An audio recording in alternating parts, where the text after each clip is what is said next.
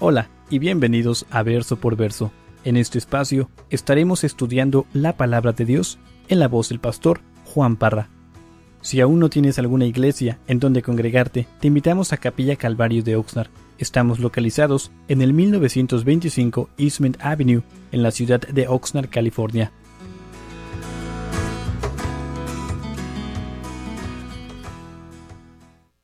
En Primera de Juan, capítulo 1.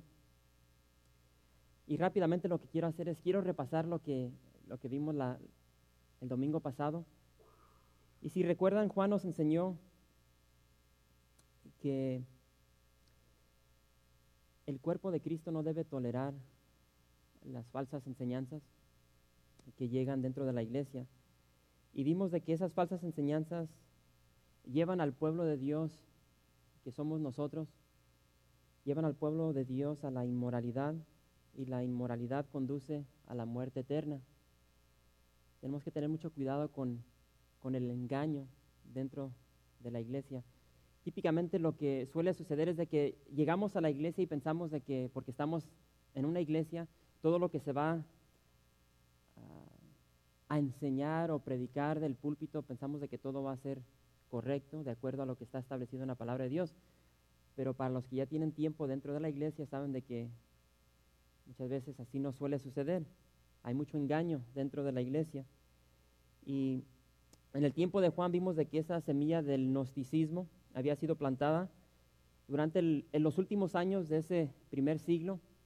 Y el apóstol Juan reconoció el peligro del gnosticismo y escribió esta primera carta de Primera de Juan, tanto para la iglesia primitiva, pero para nosotros el día de hoy, porque sabemos que dentro de la iglesia hay mucho engaño, muchos falsos maestros.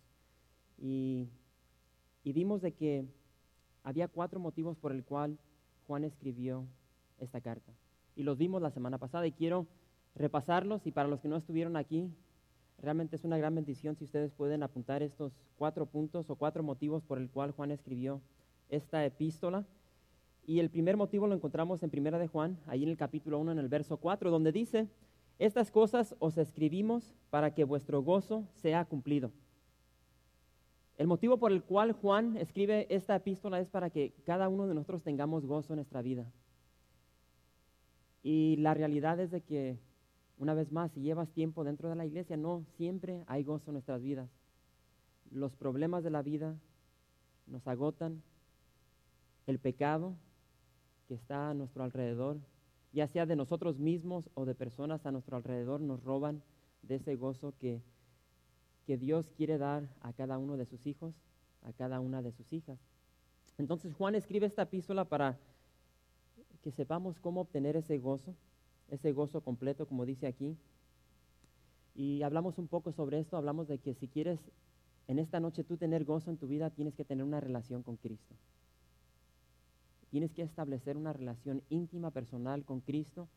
Si no tienes esa relación, es muy difícil, me atrevo a decir tal vez imposible, tener gozo, o como dice aquí Juan, un gozo completo, cumplido en tu vida, si no tienes una relación íntima y personal con el Creador del universo.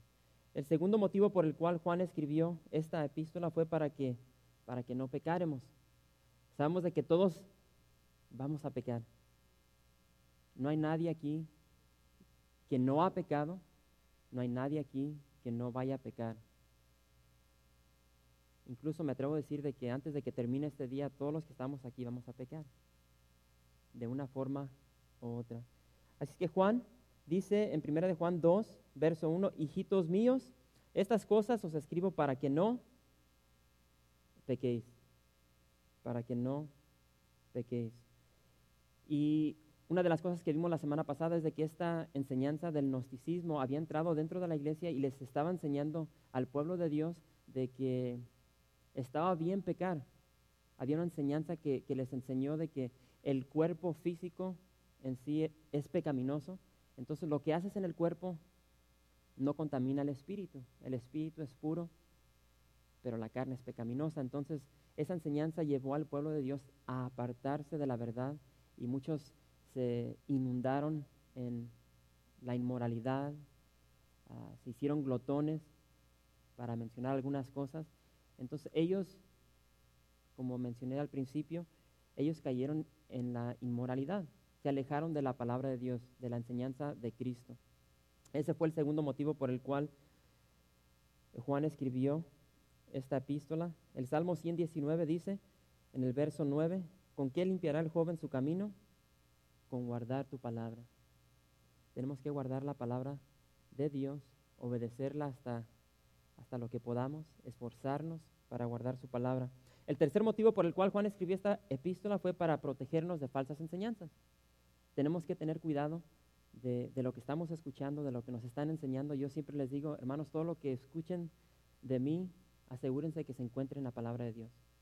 Cualquiera de los ancianos que pasa aquí al frente, sea el que sea, no importa si llevan 20 años, 2 años en el Evangelio, cuando ellos se paren aquí, ustedes sean buenos verianos y escudriñen su palabra para asegurarse de lo que está saliendo aquí, concuerde con la palabra de Dios. Porque el que está aquí al frente no es más especial que ustedes. Somos todos iguales. Simplemente todos tenemos diferentes puestos. Entonces tenemos que escudriñar la palabra para asegurarnos que lo que se está predicando del frente concuerde con lo que estableció Jesucristo.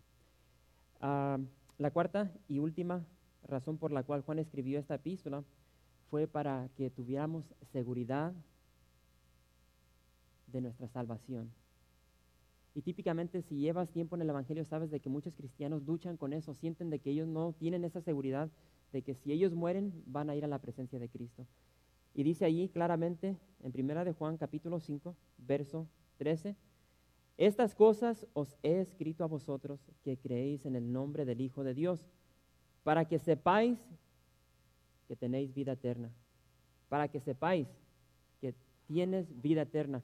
Y si ustedes se dan cuenta de que hay muchas religiones que te enseñan de que la vida eterna te la tienes que ganar, tienes que ser una buena persona, tienes que hacer buenas obras para poder adquirir esa vida eterna, esa salvación, pero la palabra de Dios nos enseña de que no tenemos que hacer absolutamente nada, ya pagó el precio Jesucristo al morir en la cruz. Y vamos a ver un poco más sobre eso más adelante.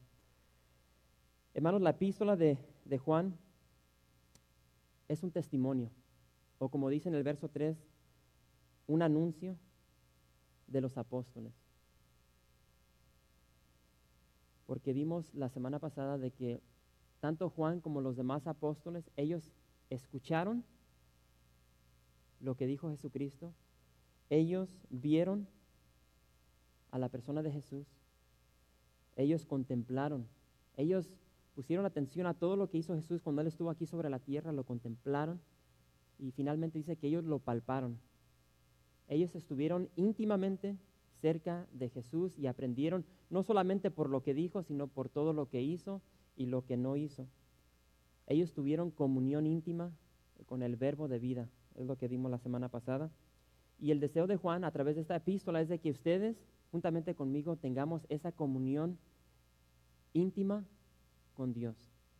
Y no sé si ustedes han hablado con personas que dicen, pues yo no me siento digno de poder estar delante de Dios o tener una relación con Dios, yo soy sucio, yo soy pecador, y se sienten insuficientes, se sienten que no son aceptables delante de Dios. Y esa es la verdad. Pero lo bello de todo esto es de que Dios nos ha impartido, cuando digo Dios, la persona de Jesucristo nos ha apartado, pero nos ha impartido su propia justicia, esa justicia perfecta para poder estar delante del Padre. Entonces, vimos la semana pasada que el fruto de nuestra comunión íntima con Dios va a darnos ese gozo cumplido. Y vuelvo a repetir, si tú quieres, si en esta noche estás aquí y no tienes gozo en tu vida, pregúntate si tienes una relación íntima con Dios. ¿Cómo está tu relación?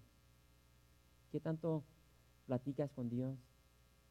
¿Qué tanto te comunicas con Dios a través de la oración, a través de la palabra? Y eso te va a decir rápidamente cómo está tu relación con Dios. Si quieres gozo en tu vida, tienes que tener una buena relación con Dios. La realidad es de que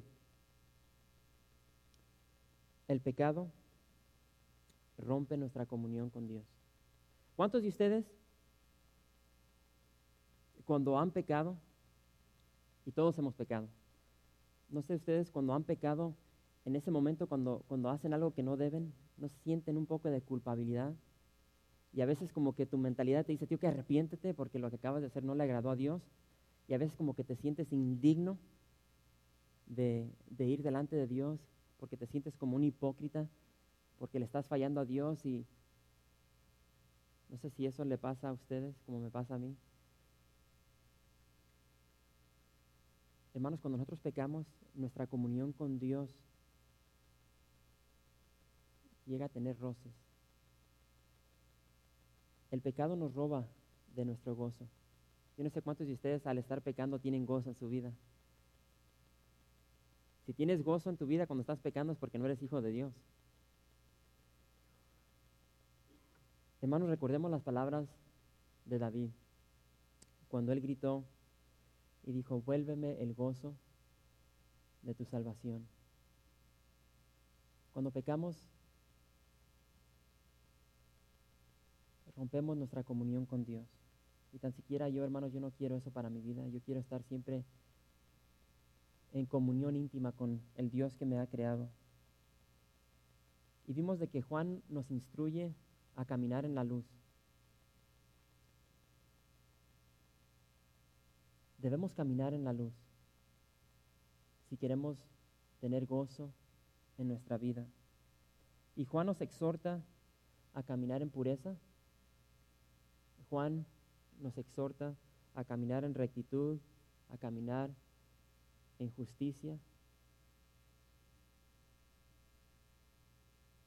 Debemos andar en la luz, en la verdad, que es la persona de Jesucristo. Y recuerden de que cuando caminamos en la luz, cuando caminamos en esa verdad, en esa luz nuestros pecados van a ser revelados, nuestros pecados van a ser expuestos delante de nosotros, porque la luz resplandece en la oscuridad. Si caminamos en las tinieblas, y las tinieblas recuerden que simbolizan el pecado, nuestros pecados se van a opacar, se van a opacar en esas tinieblas. Y la tendencia es esta, hermanos, cuando nosotros caminamos en las tinieblas, típicamente lo que hacemos, nos comparamos con otras personas. Pero es que yo soy mejor que Josué. A comparación de Josué, yo soy un santo. A comparación de Juan Bobadilla, yo soy un santo. A comparación de mi hermano Neto, yo soy un santurrón. Y típicamente es lo que hacemos. Esa mujer es bien pecadora, mira lo que hizo. Pero no nos podemos y no debemos compararnos a otras personas. Nosotros tenemos que vernos en el espejo de la palabra de Dios. Si nos comparamos a Dios, nos vamos a dar cuenta que somos unos miserables pecadores. Y un solo pecado nos aparta de la presencia de Dios. Y a veces nos sentimos bien cuando nos comparamos a otras personas, porque a comparación de ellos somos buenos. Pero a comparación de Dios, somos lo que somos pecadores. Y la palabra de Dios dice que la paga del pecado es muerte. Hermanos, no podemos caminar en tinieblas y decir que tenemos comunión con Dios. Esas fueron las palabras que Juan nos dijo la semana pasada. No podemos decir que tenemos comunión con Dios mientras estamos caminando en pecado. Cuando caminamos en la luz, una vez más, hermanos, nuestro pecado se va a exponer. Y eso nos debe llevar a la regadera de Dios. Cuando hay un pecado en nuestra vida tenemos que arrepentirnos. Tenemos que pedirle perdón a Dios. Y no sé cuántos de nosotros hacemos eso cuando pecamos en contra de Dios. El domingo pasado terminamos leyendo 1 de Juan 1, verso 7, y dice,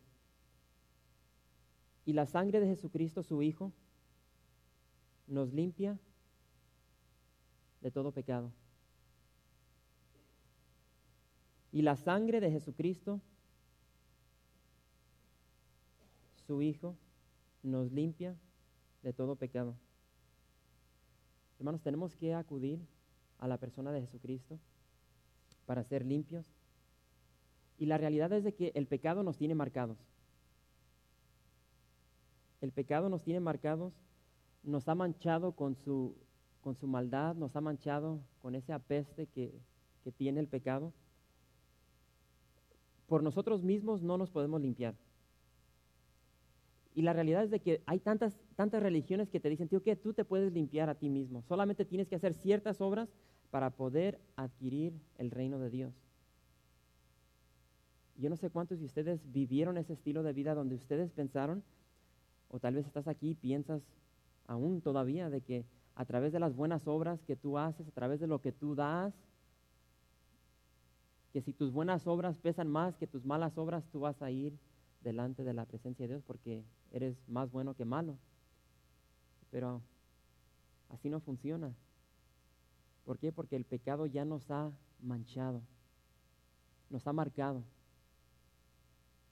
Y no hay absolutamente nada que nosotros mismos podamos hacer para borrar ese pecado, para limpiar ese pecado. Por más que tú te talles,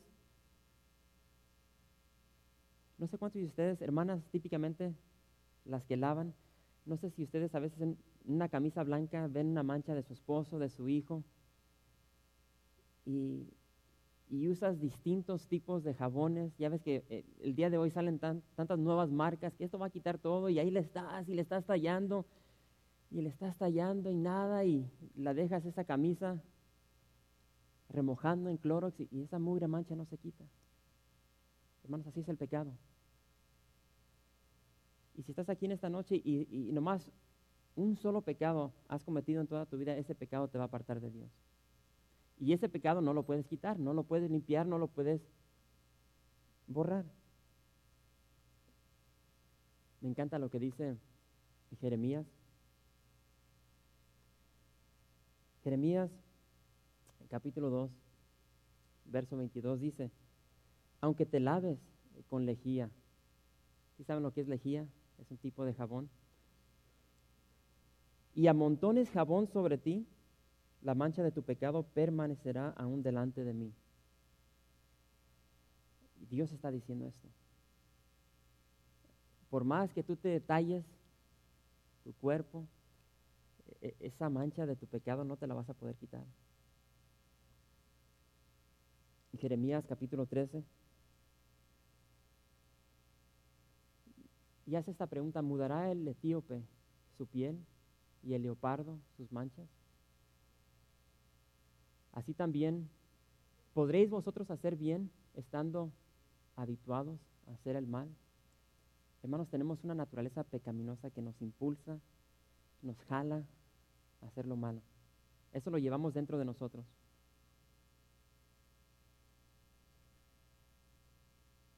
Y tal vez estás aquí en esta noche y tal vez llevas algo en tu corazón. Tal vez tú hiciste algo en tu vida y por más que has intentado olvidar ese pecado, esa injusticia, esa mentira que tanto ha afectado tu vida como tal vez las vidas de otras personas, tal vez llevas esa experiencia, esa etapa en tu vida que ha marcado lo más profundo de tu mente, de tu corazón, de todo tu ser. Y tal vez quieres perdón de ese pecado en esta noche. Hermanos, el pecado ha penetrado las fibras de nuestro ser. Y quiero decirte de que Jesucristo te puede limpiar en esta noche. Cualquier pecado que tú hayas cometido hasta este punto de tu vida. Él pagó el precio por tu pecado y el mío en la cruz cuando Él dijo, consumado es. Y como acabamos de leer, y la sangre de Jesucristo, su Hijo, nos limpia de todo pecado. No dice solamente de los pecados pequeños, o los llamamos nosotros esos pecados blancos. Dice de todo pecado. De todo pecado. ¿Cuál es el pecado que llevas cargando en esta noche que quieres dejárselo al Señor? Solamente pon atención a lo que vamos a ver más adelante y puedes recibir ese perdón que tal vez tanto has anhelado en tu vida. Fíjense lo que dice Primera de Juan capítulo 1, verso 8.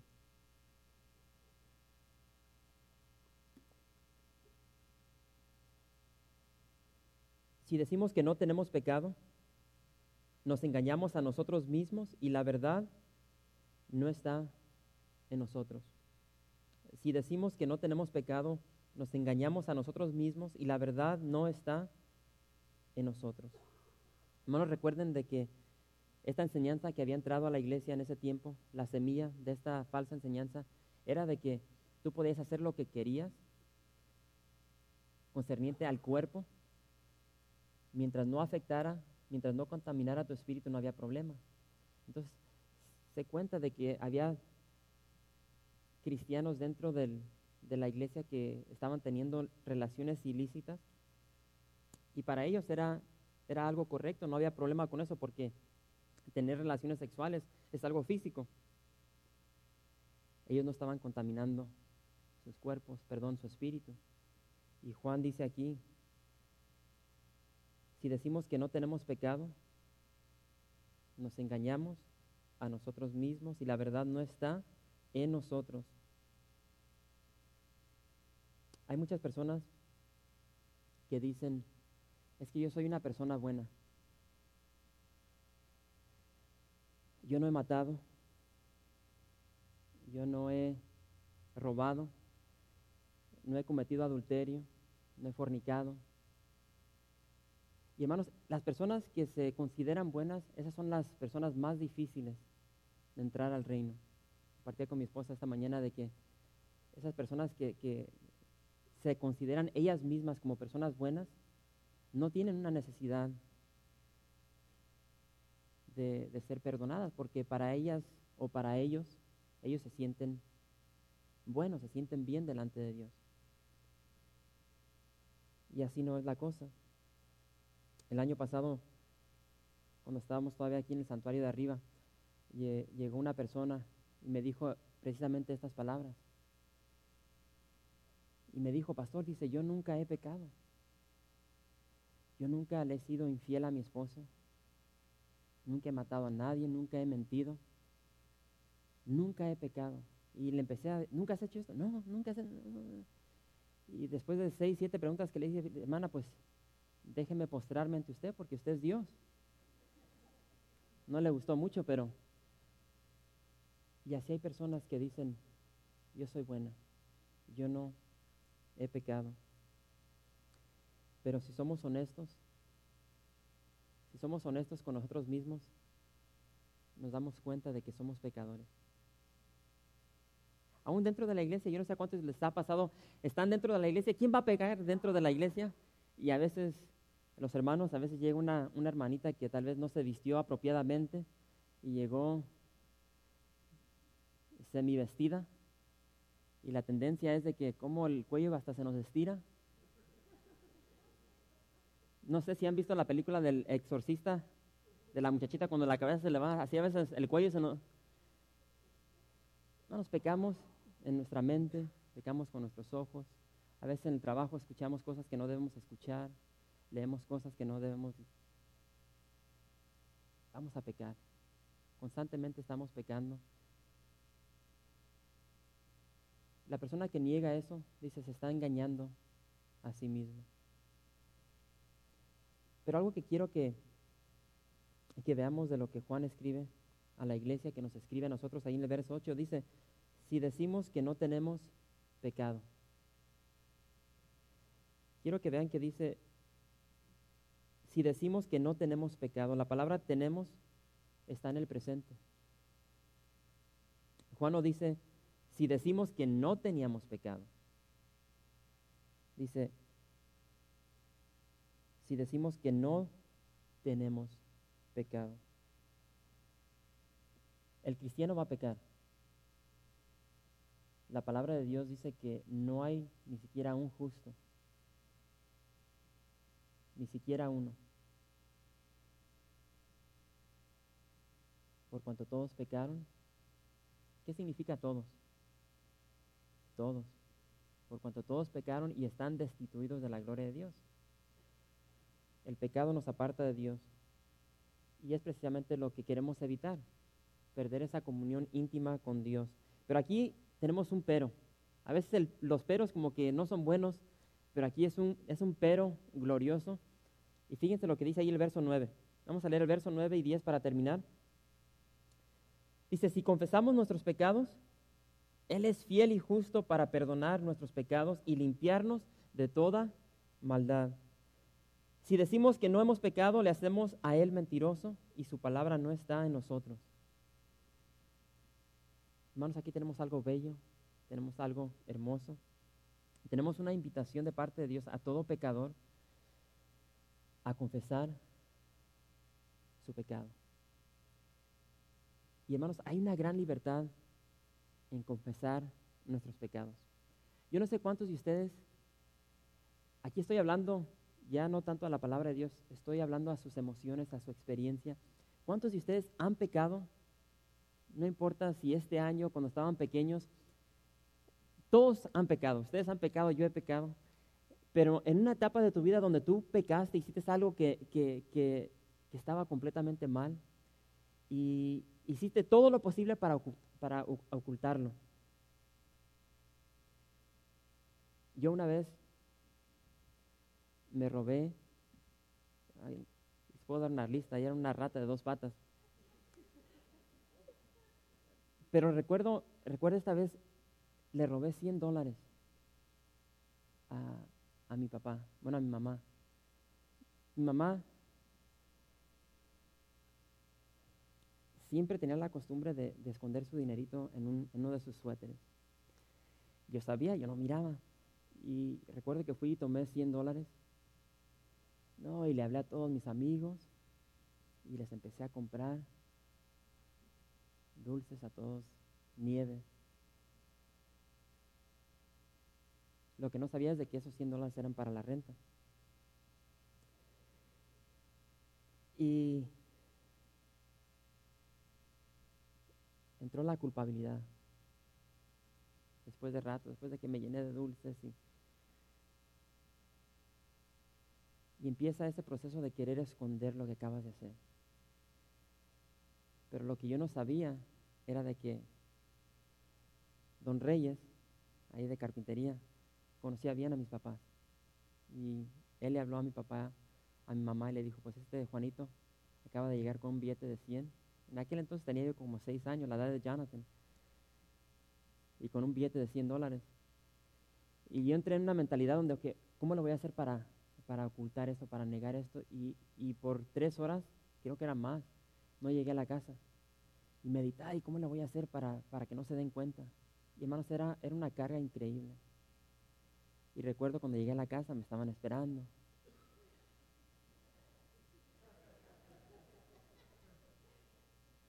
Pero la belleza de los padres, empezaron con preguntas.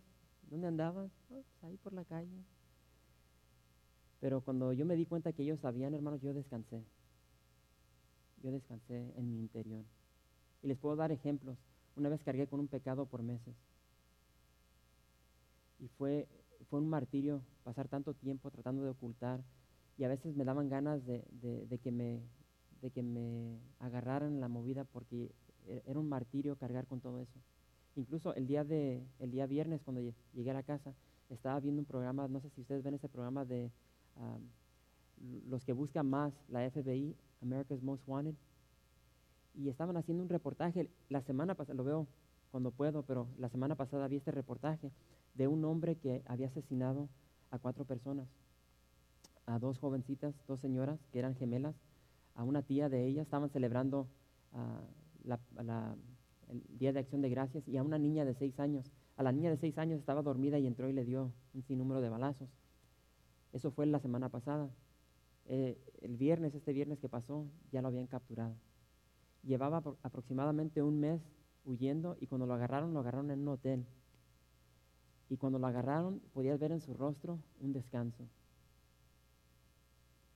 Y cuando lo empezaron a entrevistar, ya empezó a soltar todo.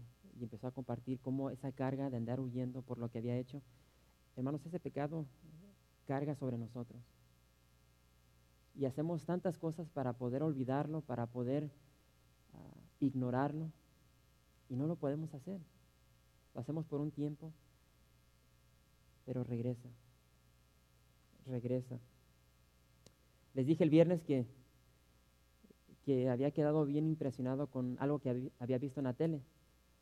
La semana pasada estaba viendo las noticias de Fox News. Creo que todos aquí han escuchado lo que pasó con el golfista Tiger Woods. Y se ha escuchado hablar tanto sobre este varón. Y estaba viendo una sección de estas noticias concerniente al año 2010 sobre los deportes. Y empezaron a hacer preguntas concerniente a cada analista de qué opinaban ellos concerniente a lo que iba a suceder en este año 2010 concerniente a diferentes deportes. Este cristiano comentó sobre Tiger Woods y dijo lo siguiente. Dijo, Tiger Woods se va a recuperar como golfista,